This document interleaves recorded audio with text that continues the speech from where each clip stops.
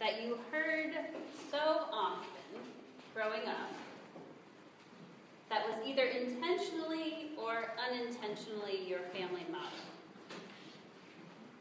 Can you think back to what that phrase or that word that both of your parents or one of your parents said to you so often that you knew that thing, and that is the word that rings in your head for your whole life because it was said so much? The word for me, or the phrase for me, was from my father's mouth: don't be mediocre. Mediocrity was like the worst word in the whole world. My father has since questioned that mantra. But there are good things that I learned from that, which are try hard, don't do a half-hearted job, give it your all. It's better to fail than not to try. But that's not the mantra that I want to teach to my children.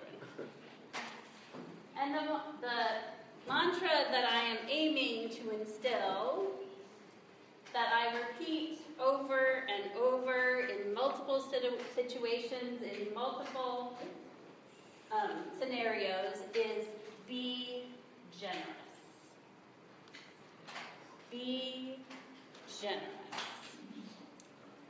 When they are facing an internal conflict about how much they're willing to give or how much they're willing to share, I chime in and say, be generous. And when they are wondering what to do in a certain situation and are feeling like they need to judge the other person, I hope they hear my voice ringing in their ear, be generous. And I hope that all of the various meanings of generosity come to mind. And they are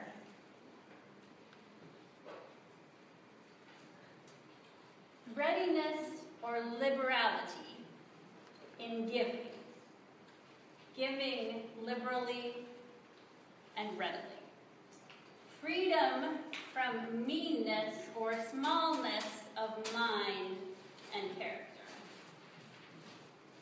Isn't that a good quality? Freedom from meanness or smallness of mind or character. A generous act. For example, we thanked him for his many generosities. And then the last one had to get my mind around a little bit. Largeness or fullness, amplitude or capacity. Seeing our capacity as large. The ability to be generous is not understood when we don't really think we have much to share or much ability or much capacity. But believing that we can be generous because we have a large capacity. So if we could be generous, that would be a good thing in all of the ways that could be true. So that's why I found the story that I shared, those shoes, this morning, very compelling, because I think kids and adults need examples of when generosity is hard. Generosity is not just readiness to give away those sheets that have been sitting in your closet for the past 20 years and you haven't ever used. Generosity is when you really want some cool shoes and you finally get them, and then you see that they could actually be better for someone else than you, and you fight with yourself, and you fight with yourself, and you fight with yourself to realize somebody else's needs are more important than your own. And that you have the capacity to fill that need with your willingness to share. That is what generosity means. And it's not easy. It's not easy. week in our stewardship series, which means on November 20th, put it on your calendar, we will be asking you to make commitments for your presence, your service, your prayers, and your finances. At Hope Gateway, we think about stewardship holistically. We believe that how you use your financial gifts and your other gifts are an integral part of your faith life. It all works together. It's not separate over there. It's how we live our faith. And we want to be generous people as followers of Jesus. So we're going to spend the next few weeks talking about what it means to be generous. So I picked a story from the Bible about the most generous person in the Bible. Anybody know who it is? Jesus. Yes. That's probably a better answer than the one I have. Anybody else think of someone generous in the Bible? Yes! The widow. The widow's mite. So I'm reading this story from the Gospel of Luke in the 21st chapter. And it is a story about Jesus. Jesus and his friends, his disciples, are sitting in the temple observing people. And this is what he observes. Just then, Jesus looked up and saw the rich people dropping offerings in the collection plate. Then he saw a poor widow put in 2 pennies.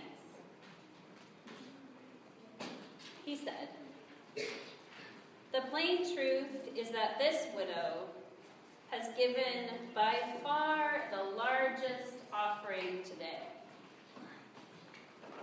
All these others made offerings they'll never miss. She gave extravagantly what she couldn't afford.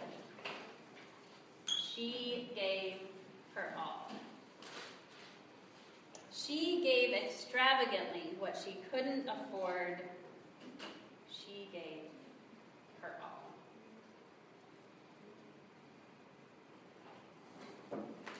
Jesus saw with generous eyes what was happening.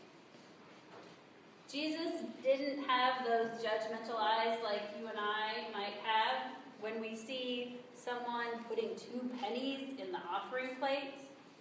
We think, well, that's not very much to give. Jesus saw with generous eyes that this woman had nothing to give. And she gave everything she had. Everything she had, she gave. That's a pretty high standard. That's a pretty impossible standard to reach, right? Most of us will never be that generous. But if we can be generous to people like the widow and see her for what she has to give, then maybe we can also be generous in all of the ways that generosity is possible.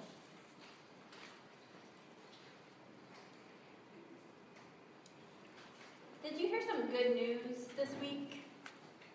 I heard some long-anticipated good news this week. Maybe you heard it last week. I didn't hear it until this week. But 21 girls, did you hear this story? 21 girls from Chibok, Nigeria, were released by Boko Haram. Of the 200, 21 girls were released and reunited with their families. Many of them are still staying in hospital to be evaluated and to make sure ready to go back to their lives. But there were these photos and a beautiful video that I really wanted to share with you, but couldn't get it done, so you should look it up.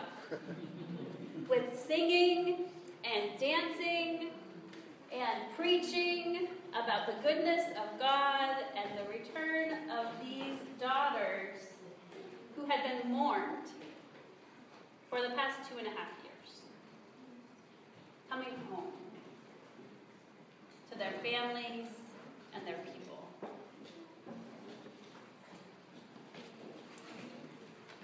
That happened, they were taken in April of 2014.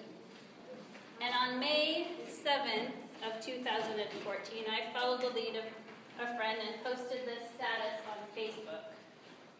It listed all of the names of the girls who had been taken and asked that you picked one name off the list and pray for that particular girl. The girl I picked was Saratu Emmanuel. And my Grammy, who is a prayer warrior, picked Blessing Abana. My Grammy prays every morning down a list of all the people and situations in the world that she needs to pray for. And Blessing Abana was still on her list in August when she sent me a message that year and said, "Do you know anything about what has happened? Because I'm still praying."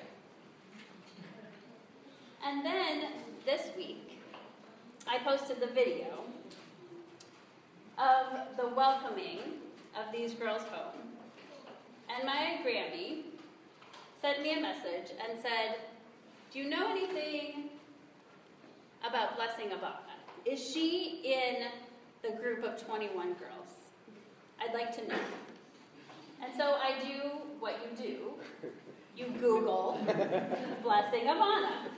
And when I did, I found this. These are her parents.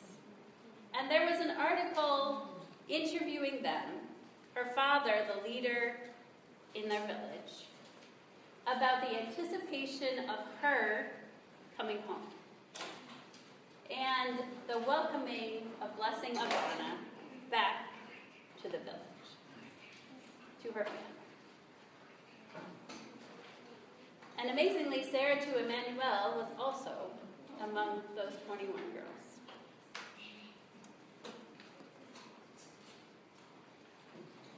My Grammy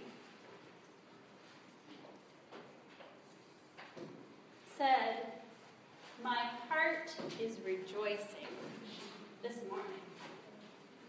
I loved her name, and I guess that's why I chose to pray for her. 2.5 years. My Grammy has been praying for an absolute stranger on the other side of the world who she knew was living in terrible, awful circumstances. And all that she knew about her really was her name.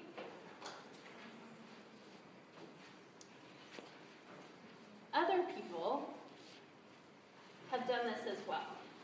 Because while I was Googling Blessing Abana and looking for things about in my Facebook, I found that Deborah Hunley, who is an Episcopal priest, posted this when she found out the news that Blessing Abana was released. "Rejoice with me at the release of Blessing Abana, who I have been praying for daily. This is a gift of generosity. Praying for strangers is a gift of generosity. Making space in our lives and our minds and our spirits, not just for ourselves and for those we love and the things that are close to home and that we're connected with, but praying for complete and total strangers, even on the other side of the world, is a gift of generosity." because it takes an openness to see that somebody else's need is more important than our own, or just as important as our own. And that that person is a sacred child of God, just like we are. Sometimes we put people in categories, or we pray for those people in that country or in that situation. But to name one person and to hold that person in prayer reminds us that each person matters and that each person is just as important to God as we are. Now, I don't know exactly what my Grammy prayed for blessing upon them. But I know that for myself, when I pray for people that I have no idea what their life is like or what the best outcome of a situation might be, that I have adopted the practice of my Quaker friends, which talk about holding someone in the light, which is just to name that person and to hold them in God's care. Not to have to try to figure out what we want for them, what would be the best thing, because we don't really know. But to just name someone and hold them in the sacred light of God's love is an act of generosity. Is an act that changes us, and I have no idea how it changes them. But I know that my grandmother, my Grammy, connected with someone all the way around the world, and that she is home with her family. And that somehow they have a relationship. These two people who don't even know each other and will never meet, and whose lives are completely different than one another. But they are connected through the love, through the power, through the energy of God. And it makes us all more generous when we can live like that. So I have a challenge for you, which is to read the news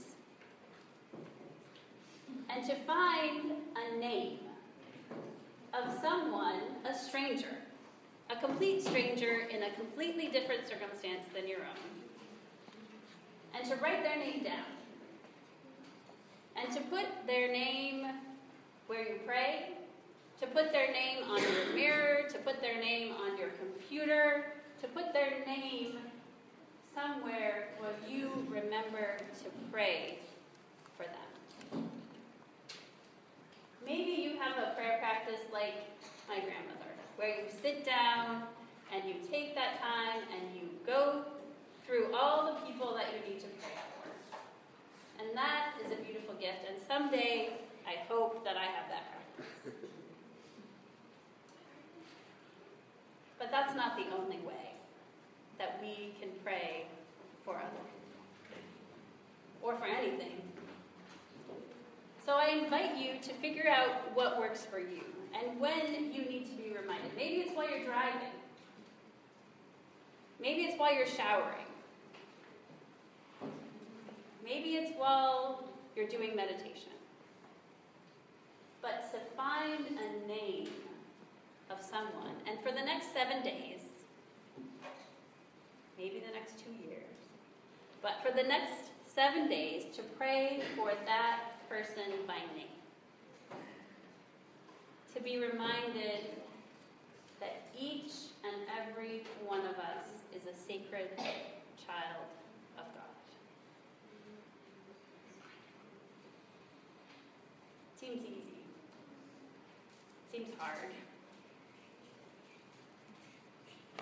But it's holy act. And it changes us, and it changes the world. Generosity sometimes gives us thankfulness, and thankfulness sometimes gives us generosity. Right? It's a chicken and egg thing. Sometimes we understand that we're thankful for our own lives, and then we can be generous. And sometimes we find ourselves being generous, and then we realize that we're thankful. Alan invited you earlier to take the pennant paper on your seat. And if you haven't done that yet, I'm going to give you a moment to take some space and time to remember what you are thankful for. For what are you grateful right now? What do you have? It might not be a possession, but what do you have in your life for which you are grateful? And when you come up for communion, I invite you to post your pennant on the prayer station and to share your thankfulness, that we can all be thankful as a community for all the things that we are individually thankful for.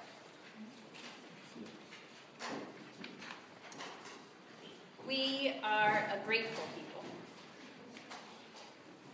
We are a generous people. We are God's precious children, and we are thankful. Amen.